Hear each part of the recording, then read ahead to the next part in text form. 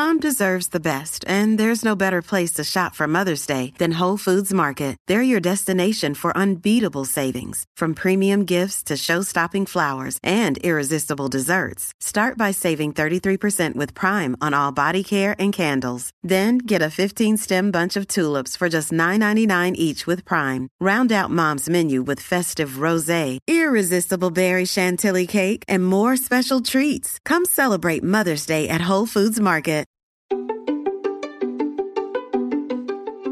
Hi, I'm Dr. Caroline Leaf, and welcome to Cleaning Up the Mental Mess, a podcast where each week I discuss practical, simple, and scientifically backed ways to help you take back control of your mental health, help others, and ultimately live your happiest life.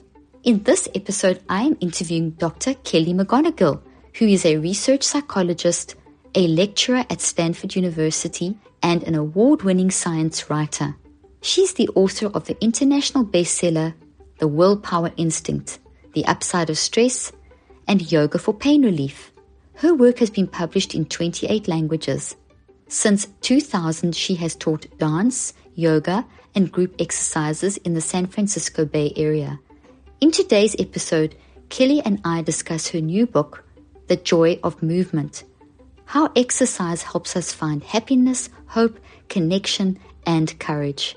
Kelly shares some great and simple tips on how to use exercise to feel more pleasure, reduce anxiety, and create deeper, more meaningful relationships, and how to use exercise to restore broken relationships. She also clears up some common misconceptions about the brain on exercise, how to make movement a daily habit, how exercise and movement in general can help give us more confidence, and so much more. Just before we start, I want to thank everyone again who has left a review, subscribed to this podcast, and shared it on social media with friends and family. Not only does your feedback help me improve each episode, but I really love seeing what you guys are learning and what takeaways you have. It's encouraging and exciting. And if you've enjoyed today's podcast, please consider leaving a 5-star review. This information in this podcast is free. All I ask is that you share and subscribe. One more note before we begin. This interview was recorded remotely, so the audio quality may be a little scratchy in some areas. Now, back to today's episode. Kelly, thank you for taking time out of your schedule, and I'm very, very excited to talk about your new book. I've been an avid fan of yours for years, and I know you through your work on stress and willpower, and I'm very, very excited to talk about your new book, The Joy of Movement, today. So welcome, and thank you for joining me on the show. Well, thank you. I'm excited to be here. Thank you. That's wonderful. Okay, Kelly, why do you do what you do? What keeps you motivated? How do you get where you are today? My primary motivation in life, I think, I was at a retreat once where they had you do that exercise. What do you want it to say on your tombstone? And I had joked, I hope it says, at least she tried. And I feel like in a very positive way, my goal in life is to be of some use to the world. And what keeps me motivated is the idea that I can get up this morning and do something that's going to make life easier or more meaningful or more joyful for other people, both the people who are in my immediate community.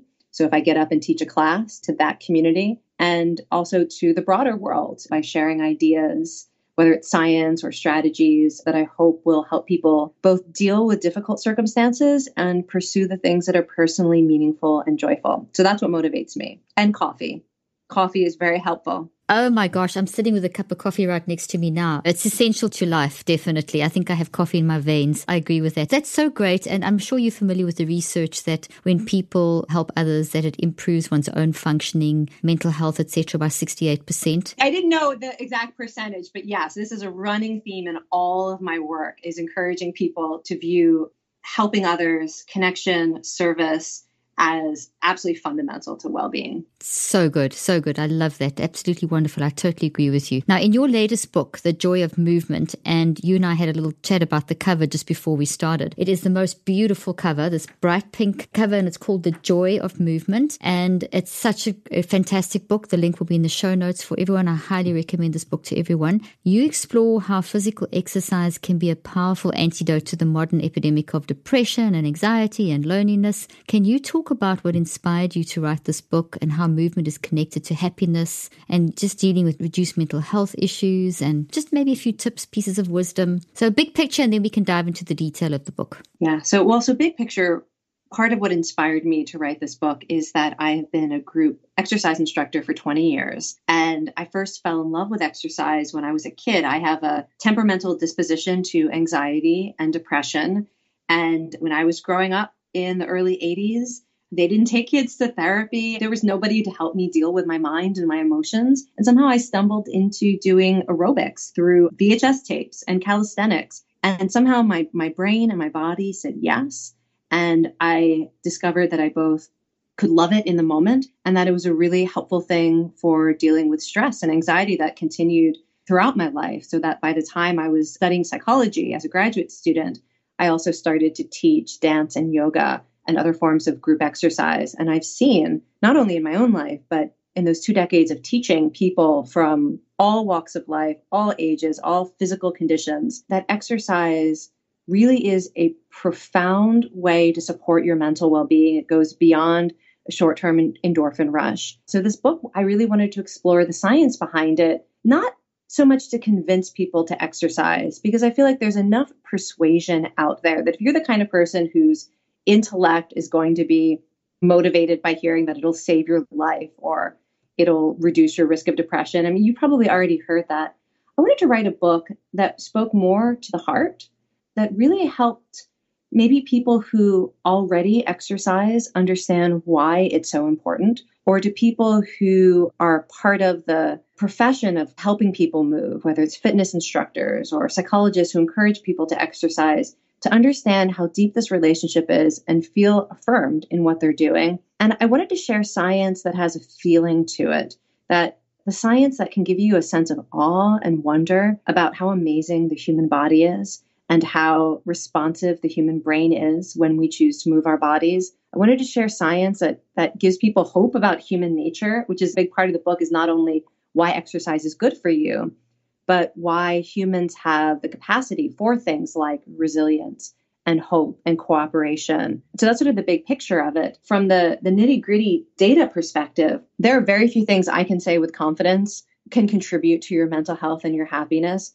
And when you look at the data, whether we're talking about longitudinal studies, epidemiological studies, experiments, people who are more physically active are happier, they have more meaning in life, they have better relationships with other people, they experience more positive emotions like love and excitement and hope, and they are either protected from things like depression and anxiety, or if they're struggling with those things, it can be a very powerful antidote or therapy, whether by itself or in combination with things like medication and psychological therapy. And when I say it's like at every level, I mean, there are studies that take people who are not active and randomize them to become active, and they become less depressed and happier and have better relationships with others and more meaning in life. There are experiments that take people who exercise regularly and force them to become sedentary, and they report becoming depressed and more anxious and having less meaning in life. There are studies that follow people for decades to look at the role that either being active or becoming more active plays on the trajectory of your mental health and well-being over years. The evidence is so strong that I wanted to get beyond saying this is true and really help people understand why it's true, and particularly to share information that would give people a feeling of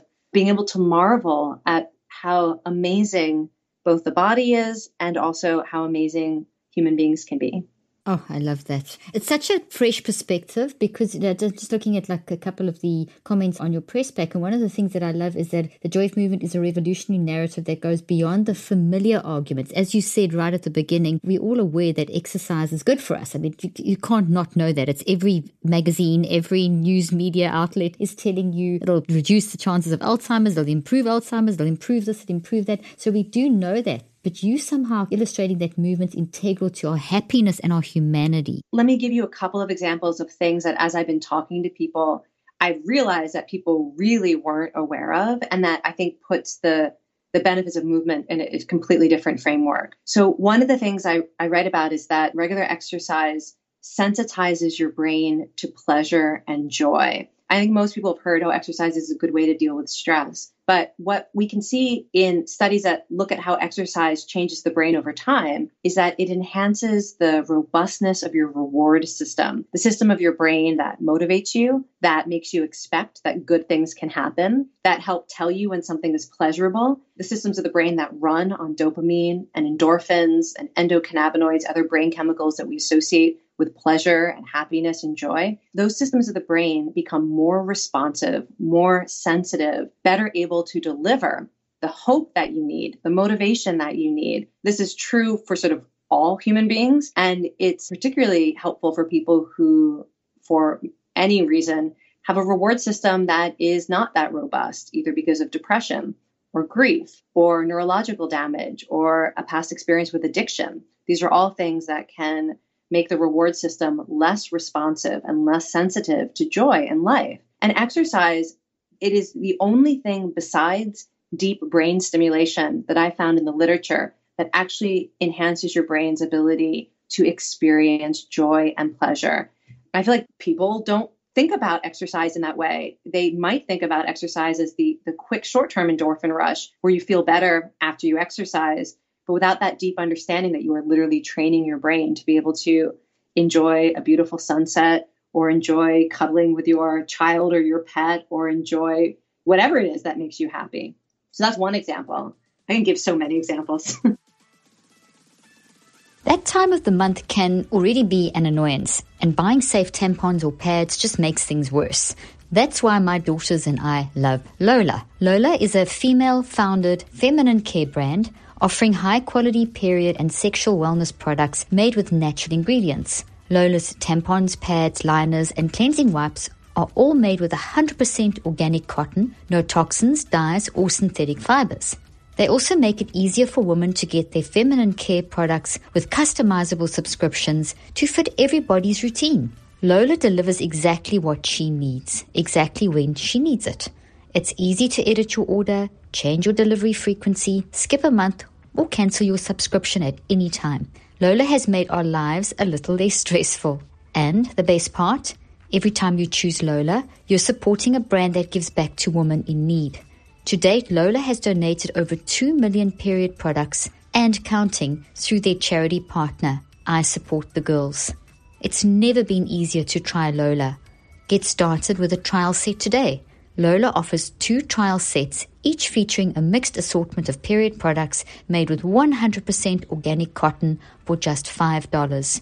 Get 30% off your $5 trial set today. Visit mylola.com and enter Dr. Leaf to redeem your offer. The link and offer details will also be in the show notes. No, it's great. The examples are fantastic, and give a few more as well. And I just want to emphasize for my listeners that what Kelly is saying about increasing your body's sensitivity to good stuff. In other words, you're going to be able to experience the things of life in a much more accessible way. Exercise is giving you accessibility to the ability to enjoy things in life. I mean, this is a whole different angle. I know. I love it. Okay, so here's another example. So speaking of the endorphin rush that you get from exercise, so there are a number of short-term changes in your brain when you are active. Anytime you get your heart rate up, you're breathing more deeply, your muscles are engaged. So it's any activity I'm talking about: swimming, cycling, dancing, gardening, walking, running, weightlifting, all of that stuff. The chemicals that tend to increase when you exercise are all brain chemicals that support social connection. Endorphins, endocannabinoids, oxytocin, which is more likely to increase when you really work up a sweat, the higher intensity exercise. But these are all chemicals that increase your ability to take joy in high fives and hugs and touch, that increase your willingness to trust others, that increase the warm glow that you get from telling stories and listening, from shared laughter, from helping people and cooperating. And I'm probably repeating myself, but all of these social joys, these brain chemicals very specifically enhance social connection.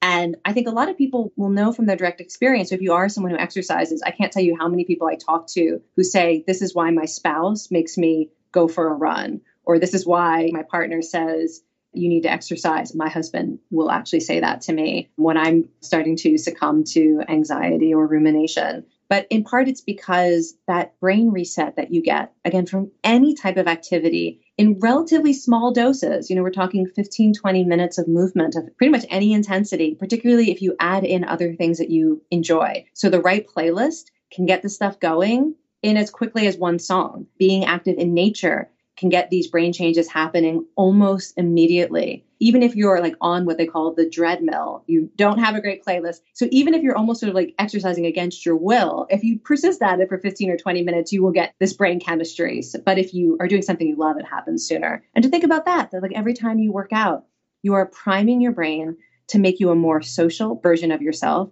who will be able to connect with family, friends, coworkers, strangers. I think this is one of the reasons why people who are physically active report less loneliness and greater belonging. Oh, I just love it. Deep, meaningful connection. As humans, we made for deep, meaningful connection. And we know that, as you say, from a psychological point of view, and I know you look at anthropology and other things. In my research, I also look at quantum physics. And it's not about you, it's about you in the world. And exercise is such a fantastic way of doing this connection. And the way you explain it like that, I don't think people really see it like that. Yes, the community aspect, you exercise together. But you just said something that triggered something that happened in my life yesterday, because I do Orange Theory, and my daughters, I've got 4 kids, and my second eldest daughter got me into this. And she happens to also be my producer. And we're doing lots and lots of interviews at the moment. We have a whole week blocked off where we're doing 6-7 interviews a day and all the prep. And you know what that's like yourself when you're doing that kind of thing. And we went to Orange Theory at the end of the evening last night, and we were feeling so tired and almost feeling like at that point where you're getting like irritable and flat. And we went to Orange Theory and we came back and we were so hyped and so excited and talking nonstop, and that connection and over dinner. And it's true, there was a transformation. There was a reconnect. Let me just highlight a few of the things that you shared in that story that might help listeners really harness this effect.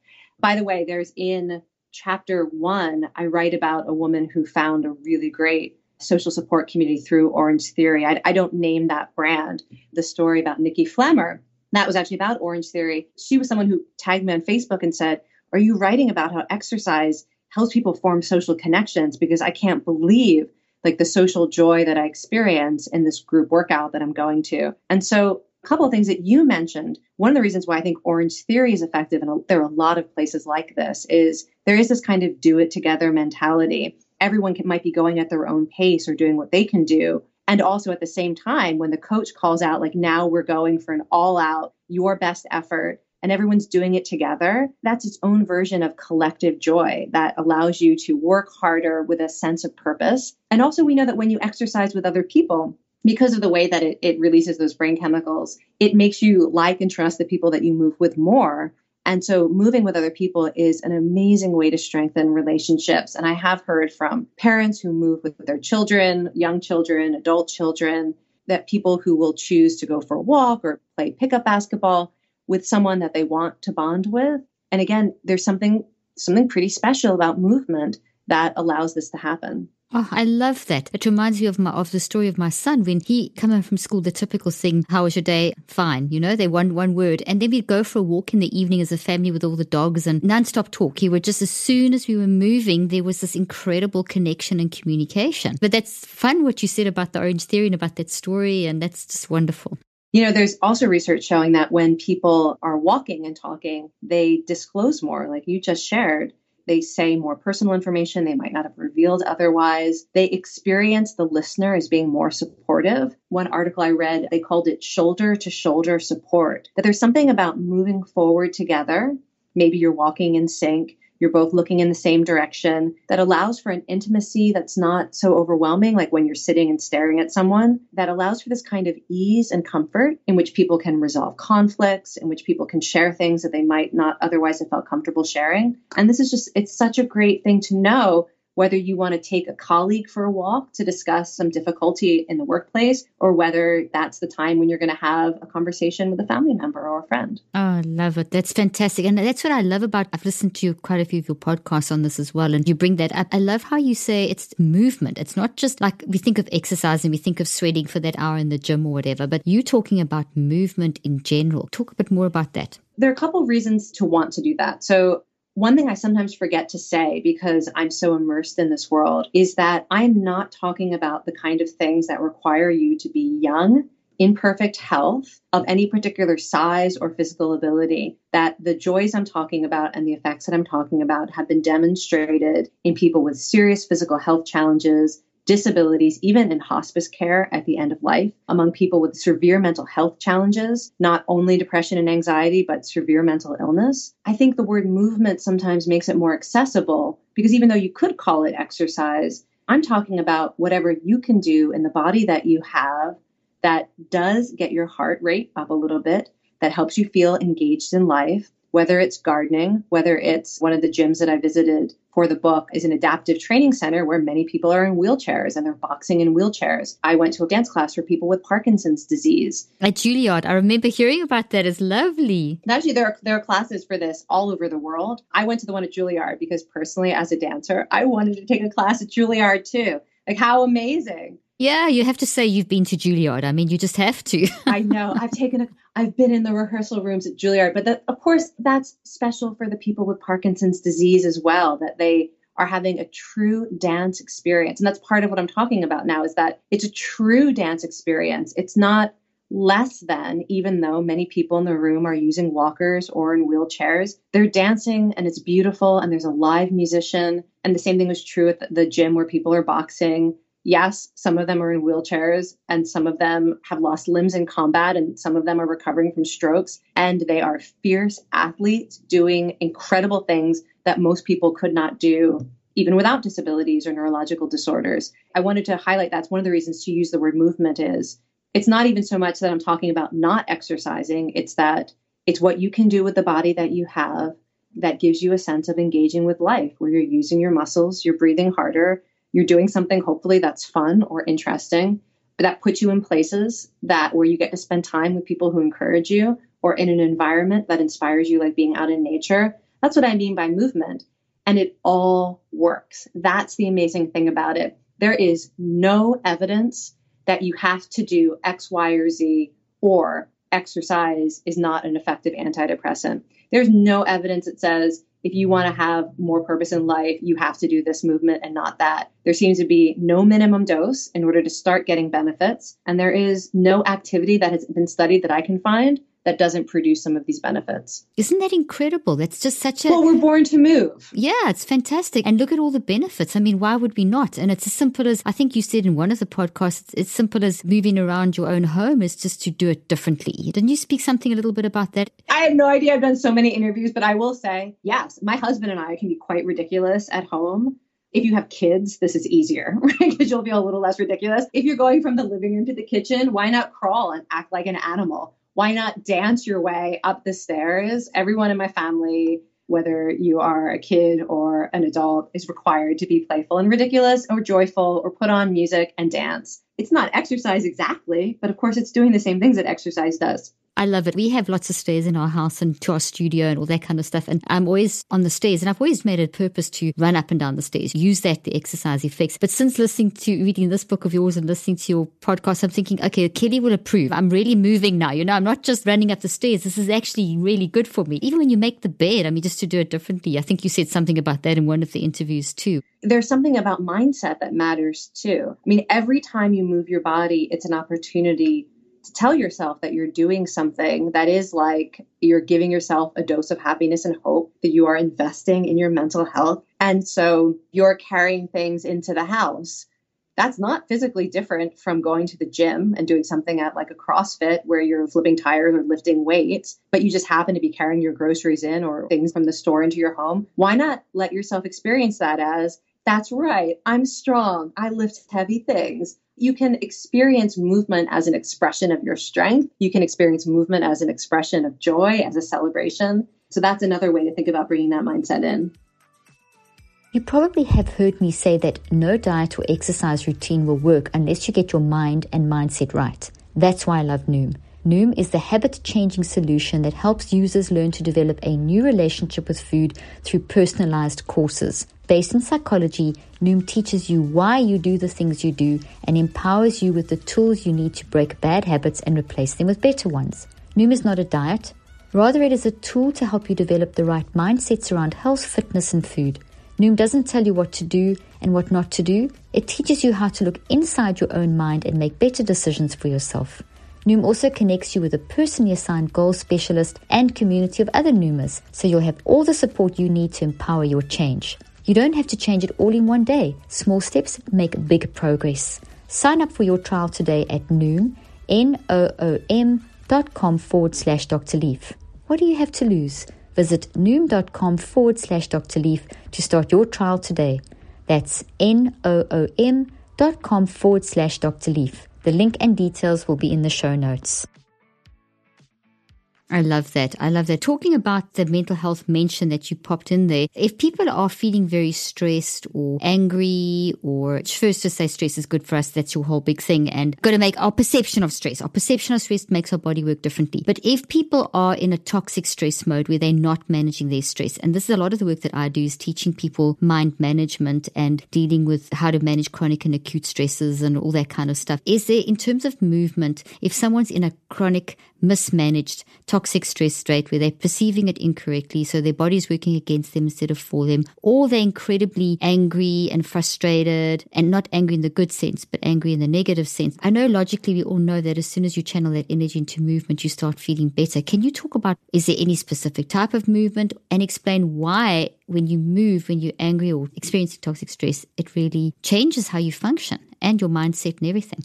Yeah, let's talk about sort of the psychological part of it first. Can you remind me, if I forget, to talk about hope molecules? I wanted to ask you that next. I love that when you mentioned those two studies, I thought this is really cool. Okay, that was my next question, so I definitely won't forget. Let's start with the psychological. So when you're stressed out, one thing that I encourage people to do is to think about the different antidotes to stress, or the different opposites of stress. Sometimes we think it has to be relaxation. That's one opposite or antidote to stress. But also there is courage, and there is joy, and there is playfulness, and there is confidence and power. There is freedom and a sense of freedom. So there are a lot of different antidotes and opposites of stress. And I encourage people to think about the opposite version of stress that they particularly want to cultivate for themselves, because it's a way that they want to be in the world. I know that I probably spent too much time in my life believing that the best form of stress reduction for me through movement would be relaxing yoga. The reason that that was probably not the right form for me was because when I get really stressed out and anxious, I become paralyzed. Like, I don't want to do anything. I want to withdraw from the world. I want to hide. I want to go back to bed. So yeah, restorative yoga feels really great because it's basically putting myself in a cocoon. And that wasn't the antidote that I needed. Now, it's possible that it's the antidote that you need, or that someone listening needs. But I really needed the antidote of bravery. I needed to find a way to actually re-engage. I needed more of a challenge response to stress rather than a paralysis response to stress. So I found that for me, when I'm feeling really stressed, which often takes the form of anxiety, that cardio kickboxing is actually the best form of movement for me, because I get to feel fierce.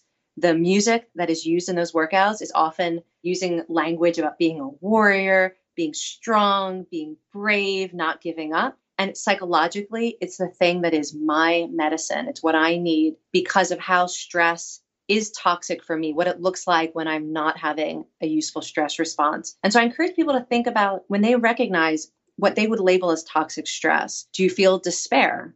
And maybe in that case, you need to find movement that makes you feel hopeful, makes you feel like you're moving forward. Oftentimes people find that outdoors. Oftentimes people find that in movement that requires speed, like running or cycling or skateboarding or whatever. So that sense of moving forward, of being free. Maybe your toxic version of stress is isolation, feeling disconnected from other people. And so the thing that you might need to do is put yourself in a social movement environment where you're being supported and encouraged by other people, and you get to support and encourage other people, like Orange Theory or a walking group or a dance class, that to really think about what your antidote is. And it's why the other thing that I love about movement is dance, because it's a joyful, happy version of what I need when I'm stressed out. So kickboxing makes me feel brave, and dancing makes me feel hopeful. that's usually what I choose. Do you have in your life, is there a form of movement that you feel? Yeah, I think so. I'm listening to you very carefully and I'm thinking, first of all, this is absolutely brilliant. First of all, if it's toxic stress or the anger, what's the antidote? And then what do you need to get to if it's despair, get to hopeful, and what movement makes you feel hopeful? The way you explained that is just fantastic. Well, if I think of like when I go and work, when I do Orange Theory, it just changes my whole mood. I think it's the group. I think it's the way that they change the pace of the workout. And then also the changes. It's not just the same thing over and over, but it's constantly changing. That's a lot of fun. And you feel like your whole body's being worked out and you get so absorbed in what you're doing that it also helps you as a level of kind of a distraction. Definitely helps me unwind. Definitely helps me feel hopeful again. I think that's true because sometimes you can be so tired in our world where we're dealing with a lot of people telling us their problems. I'm always trying to help people fix things. It can make you weary. So when I go to something like Orange Theory, that weariness lifts. So I think that's what you're explaining. And it's interesting, when I looked at all of the studies that have looked at how movement changes mood in the short term, I started to realize that hope is actually the most common emotional side effect of exercise. It's very specific, no matter where you start. So you could start out feeling angry, which is high energy, high negativity, or sad, which is high negativity, low energy. It tends to move people in the direction of feeling more energized and more positive, which is really like that. That is the state of hope, the sense that something good is possible and I want to engage with life. Hope is often defined as the belief that something good is possible and I'm ready and able to take steps in that direction. And I think that that's fascinating. And it probably has a lot to do with why the human brain rewards movement in the first place. That when you move, you're telling your brain, okay, I'm alive and I'm engaged with life. And your brain is like, all right, let me help you by encouraging you to continue and to have faith that what you're doing matters. I agree with that. That engage with life thing is a vital component. I love that. And my daughter, when I was just thinking of taking that engage with life and just the whole concept of how you can channel that energy in that positive way, if that's the right way of explaining it. She always experiences, the daughter I'd go to Orange Theory with, it's like a form of meditation. You think of meditation as just being all quiet and focused, but that's her meditation. She's focusing on her breath and her body responses, and she's becoming so aware of that side of her that it gives her mental energy a little bit of rest. She's channeled it into something else. So that's what she finds. I teach meditation. A lot of my scientific research has been on meditation, but I really do believe that physical movement can serve as a meditation for people who, if they try to sit down with their mind and their mind is just wandering or their mind is assaulting them with intrusive thoughts and memories. And a lot of people, the meditation doesn't provide, at least not for a while, doesn't provide the kind of relief that they're seeking. And many people experience that flow and that peace of mind and that mental quiet through movement. And there are good reasons for it. And we know that when you're physically active, the brain shifts to processing sensory information in a way that's very similar to if you sit down and try to focus on your breath or do a body scan. It really quiets down the inner chatter of the mind that might be worrying about the past or the future or might be criticizing yourself. You actually can see it happening. And so I really encourage people. I feel like sometimes in the wellness world, this idea that it's not real meditation unless you're sitting still. And if we define meditation as relief from the aspects of your mind that create suffering and being able to access states of mind that are uplifting, then movement is a wonderful form of meditation. Oh, I agree with you. I'm so glad you said it like that. That's incredible. Okay, so don't forget to tell us about hope molecules. Hope molecules. Yes, this is my favorite scientific tidbit in the book. I think mine too. When you said that, I really loved it. I know, and it took me a long time to figure out what chapter to put them into. I don't know why I saved it for the very last chapter. I hope people get to it. We now know, only in the last 10 years or so, that your muscles serve a function beyond moving your bones. People thought like what muscles do is they pull bones. And that's why you have biceps and quadriceps and gluteal muscles and all of that. But we now know that muscles also act as a kind of endocrine organ, where your muscles are manufacturing all of these chemicals and proteins, and they're just sitting in vesicles in your muscles. And when you contract your muscles through exercise, your muscles release these proteins into your bloodstream, completely different set of proteins or chemicals than they would release if you were sedentary. The chemicals that get released into your bloodstream when you exercise, again, any form of movement, just muscle contraction that is continuous. They do a lot of things. I'll get to the hope part in a moment, but let me just say for anyone who cares about physical health. Some of those things, they're called myokines, which means propelled by your muscles. So myokines are released during exercise that kill cancer cells, that reduce inflammation, which is a common cause of both physical and mental health problems, that can boost your metabolism, that can help you control your blood sugar, all the things we think of as good for your immune system, all the things that we think of as important for physical health. When you exercise, your muscles are literally pumping out these molecules that are incredibly important for physical health.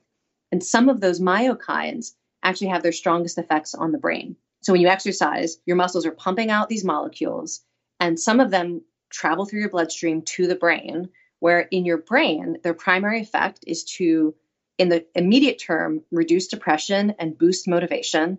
And in the long term, actually restructure your brain to make you more resilient to stress and to help people recover from things like trauma and depression. I found one paper from like 2013 or 2014 where the people who were writing about these myokines said something along the lines of, have we discovered hope molecules? And I just loved that name because I thought, what a miracle that your muscles manufacture hope molecules. And the way you can give them to your brain is any form of movement where you're contracting your muscles. It's an intravenous dose of hope. I love it. Intravenous, you can go on an IV of hope when you are doing your exercise. And there is some evidence that there's like a linear effect as well. So this is one of those things where the more you do, the better it seems to be. Some studies looking at people who exercise a lot and they have incredible levels of these beneficial myokines in their bloodstream. Wow, that's incredible. There's another study you spoke about as well with, I think it was the lactate, and there was a couple. Isn't this incredible? Anyone who has ever exercised has probably heard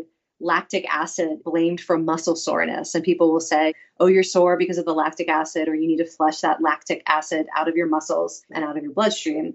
So we know that when you exercise and you use your muscles, you produce lactate or lactic acid, as it's sometimes called, as it's just a metabolic byproduct of exercise. It doesn't actually cause muscle soreness, but like that's another conversation. It's a metabolic byproduct of exercise.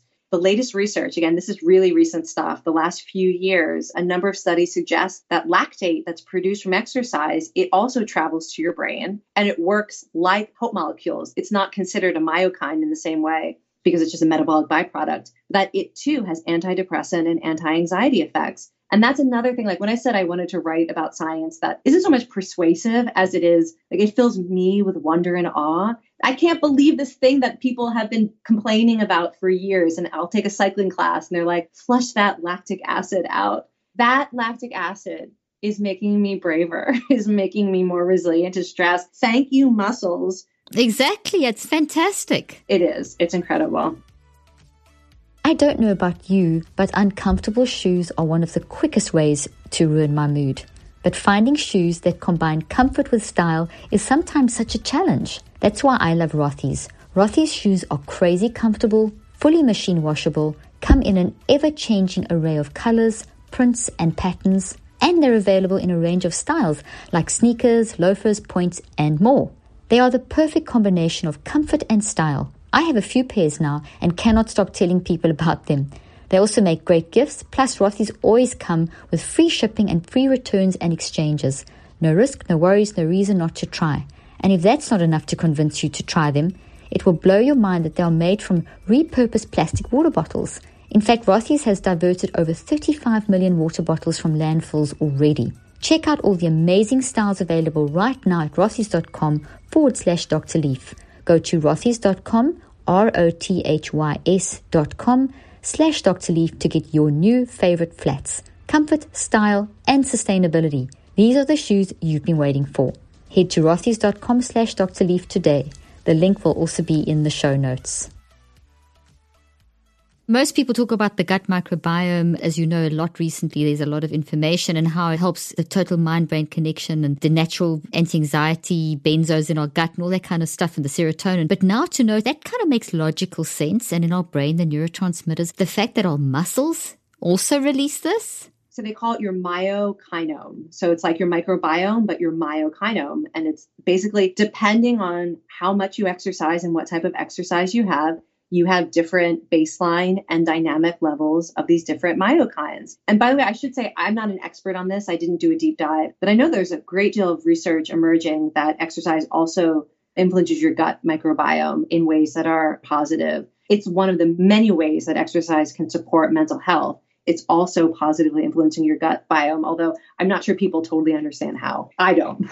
You're quite right there, because I've interviewed quite a few functional medicine doctors and integrative medicine. All of them were making comments about that. People are becoming much more aware. The more holistic effects of movement and exercise and in the gut microbiome as well. So I totally agree with you. And I think there was a third effect that you spoke about. What was that third? Was it just the myokines and the lactin? Was there any other molecules as well that were released with exercise?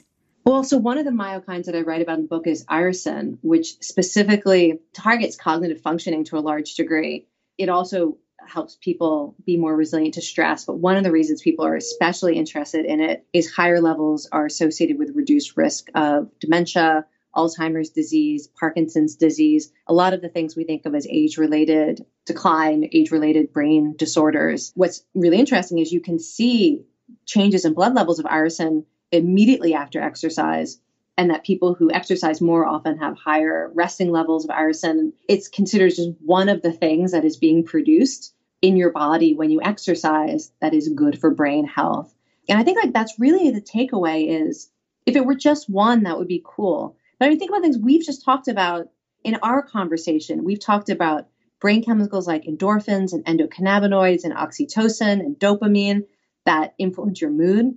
We've talked about your muscles pushing out hope molecules, and the lactic acid is actually supporting your mental health. We've talked about the gut microbiome at the biological level. Your whole body thrives. It's not like one mechanism, which is why I think you're not going to replace exercise with a pill or a vitamin. Exactly. And it's hard work. If people can see the time that is spent in mastering whatever exercise you do, people get that to a certain extent, but they don't get that with the mind. The point that I often tell people is that we all accept that it takes time to master a movement skill or an exercise or a type of gym movement or something. People don't always put that same effort into the mind. And just with what you've just spoken about now, when you show that, hey, this is going to strengthen your mind, it helps me with my work to tell people, hey, you know what? The exercise effort is going to help your mind too. It's one hand washes the other, that kind of thing. You mentioned that exercise is hard work or can be hard work. Sometimes people get very discouraged by the use of the word hard or intense. And I do want to emphasize this is not an either or. You can also do movement that is pleasurable and not particularly intense, like gentle yoga, tai chi, walking, swimming. There are many movement forms that people experience as pleasurable while they're doing it, that don't require pushing to this intensity that some people find just aversive or not possible because of other physical challenges. And so I want to make clear that there are probably specific psychological benefits to pushing yourself. There's a reason people train for marathons and ultra marathons. And also, if you're looking to experience the brain benefits and the psychological benefits of movement, it's okay to do something where you never get out of breath, where you simply are experiencing a moment of flow or a moment of joy and it feels good in the body. There truly is no rule about it, except if you are moving your body, you are probably doing yourself some good. I'm so glad you brought that up, because it was one of the questions I was going to ask you, and I'm so glad you brought it up at that point. It's made it hopeful, easy, freely accessible. It's not the scary thing that, I've got to go to the gym and they never do it. You actually just making it, this is just whatever you do, it's going to help you. And I love the fact that you also emphasize that if a marathon is what you're going for, if you feel like you need a heavy sweat and that's what makes you feel good, great. But if you don't, it's also okay as long as you're moving. And you can surprise yourself. So when I ask people, what is your greatest experience of pleasure in movement on social media, the one that I include in the book was this woman who in her 40s discovered kettlebell training. And she'd never done any kind of strength training before, and she didn't think she would like it. But it was being offered, I think, in her local elementary school's cafeteria at night. She went and she tried it. And the sensation of holding this kettlebell, this heavy weight, and when she learned how to do what's called a power swing, she talked about it. I mean, it was incredible the amount of pleasure she discovered through the combination of strength and power and speed and grace that single movement required, and that it surprised her. She didn't know she would love it. And I feel like that's another thing. If you're thinking, how do I bring more movement into my life? Be willing to take chances. If there's a movement that intrigues you, if there's some part of it, if it would inspire you to see somebody else do it, you should be willing to take risks and see how does it feel when you approach it. and you can follow that thread of pleasure. I love that. It's a whole different angle. Follow that thread of pleasure with a movement. It's beautiful. I mean, it's like people think that hard and exercise are very often used in the same sentence, and you've already addressed that. You've just explained again how important it is to enjoy the pleasure and the beauty of movement. I wanted to ask you about, and I know we've addressed this a little bit in terms of mental health, how do you see movement as helping to deal with the inner critic? Because that's such a big issue we're so hard on ourselves in general. It's across the board problem. You've sort of addressed this, but could you talk a little bit more about how movement can help us at this most fundamental level? Yeah, so I think it works both ways. Many people, unfortunately, have associated exercise for so long with body shaming, weight stigma, gym class trauma from childhood, that as soon as they even begin to move their bodies, the inner critic comes up and says, look at yourself in the mirror, or you're too old for this, or you're so out of shape. So I think that actually it's one of the things that keeps people from moving, because they have the sense that as soon as they approach exercise in any form, the inner critic gets louder. And there may even be some projection, the concern that other people will be judging them as well. I think it's worth noting that that can be a real barrier to experiencing the joy of movement. And if that is your experience, it's not at all uncommon.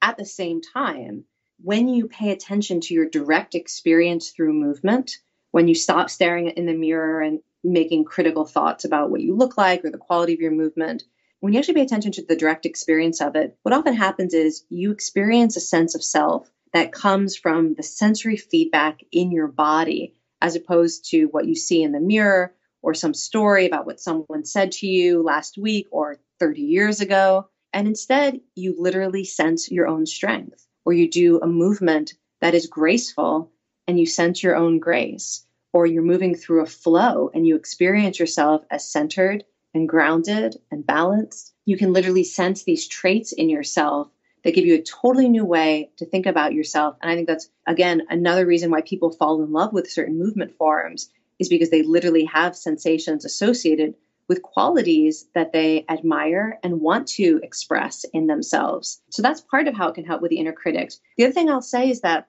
many people experience a kind of acceptance in movement communities when they find the right community that is deeply healing. And I'm not saying that every place you go is going to be exactly the right community for you. But after a little trial and error, people often find a place where they're welcomed, where they are encouraged, where people witness their strength, where people see their beauty, where they're celebrated and they get the chance to celebrate others and see other people grow and improve and move beautifully and powerfully in all sorts of different bodies and ages. And if you can find a community where that's happening, it's like you're dipping yourself into a warm bath of acceptance and common humanity. It's one of the reasons why I encourage people to find a movement community that they really enjoy, because movement is a wonderful way to practice accepting diversity, of seeing the beauty in yourself and others. Yeah, so that's another way.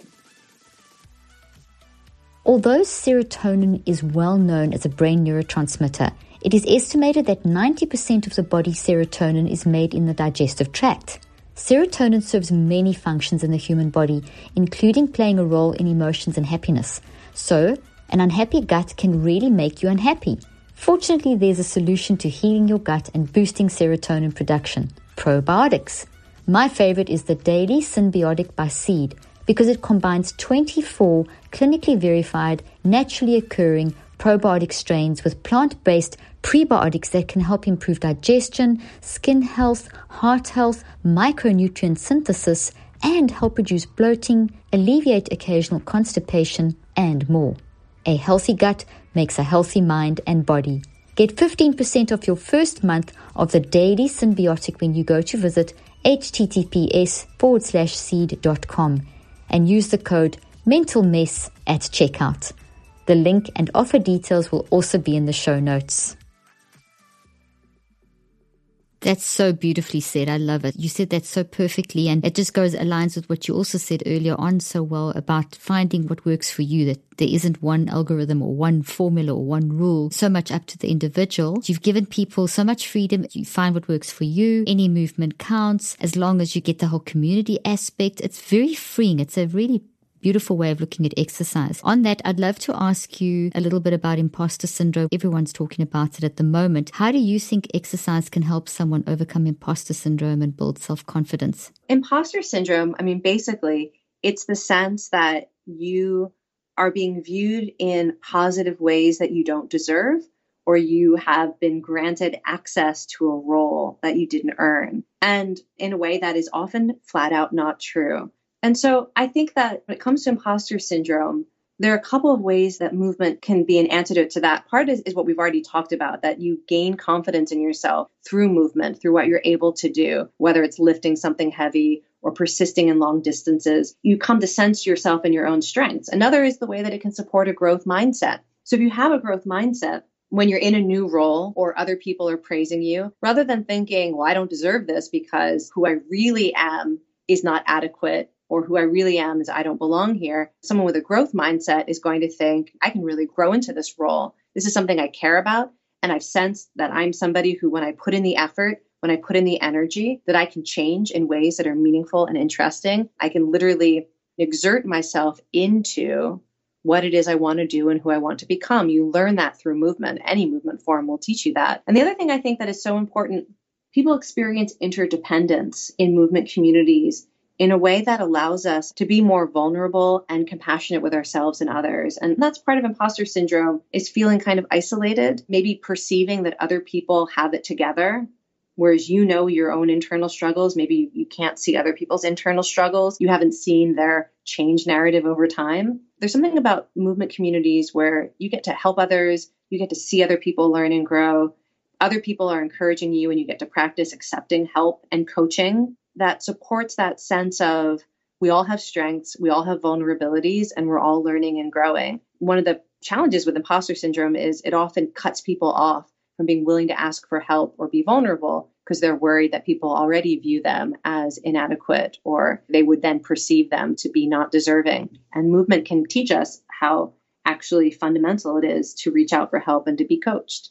Oh, I love that. What a fantastic answer. Now, you've written some amazing books as well. Another great book called The Willpower Instinct, How Self-Esteem Control Works, Why It Matters. You've written one on stress. We don't have time in this podcast to get into those, but I really want to. So I'd love to invite you back again and talk about those concepts, because everything's interrelated, but from different angles. And you have so much to say and so much to share. It's so interesting. I love how you approach your work with such a scientific bend, yet you make it so accessible and you see it from such different angles, which is wonderful. Having written 4 books, I realize what the common theme in all of them is, which is that I believe it is possible to experience joy, hope, meaning, and connection, even in really difficult circumstances. Whether you are experiencing pain, whether you're experiencing depression, grief, loss, trauma, extreme stress, addiction, it's possible to experience those things. And each book is it's one piece of the puzzle in finding ways to access those human strengths, even in the midst of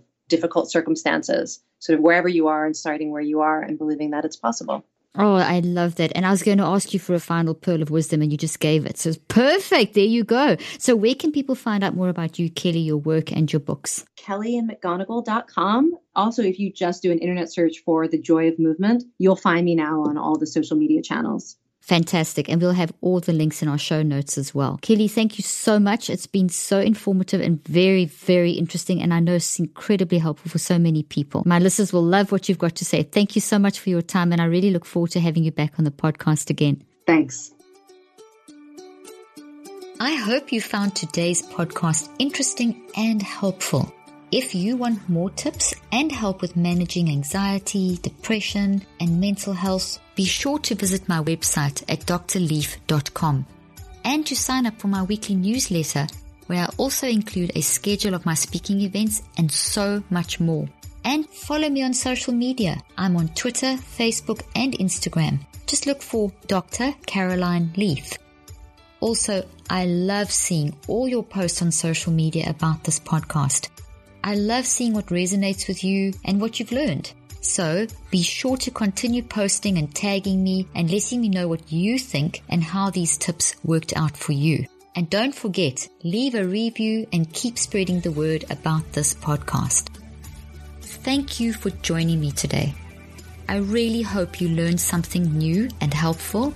Till then, I'm Dr. Caroline Leaf.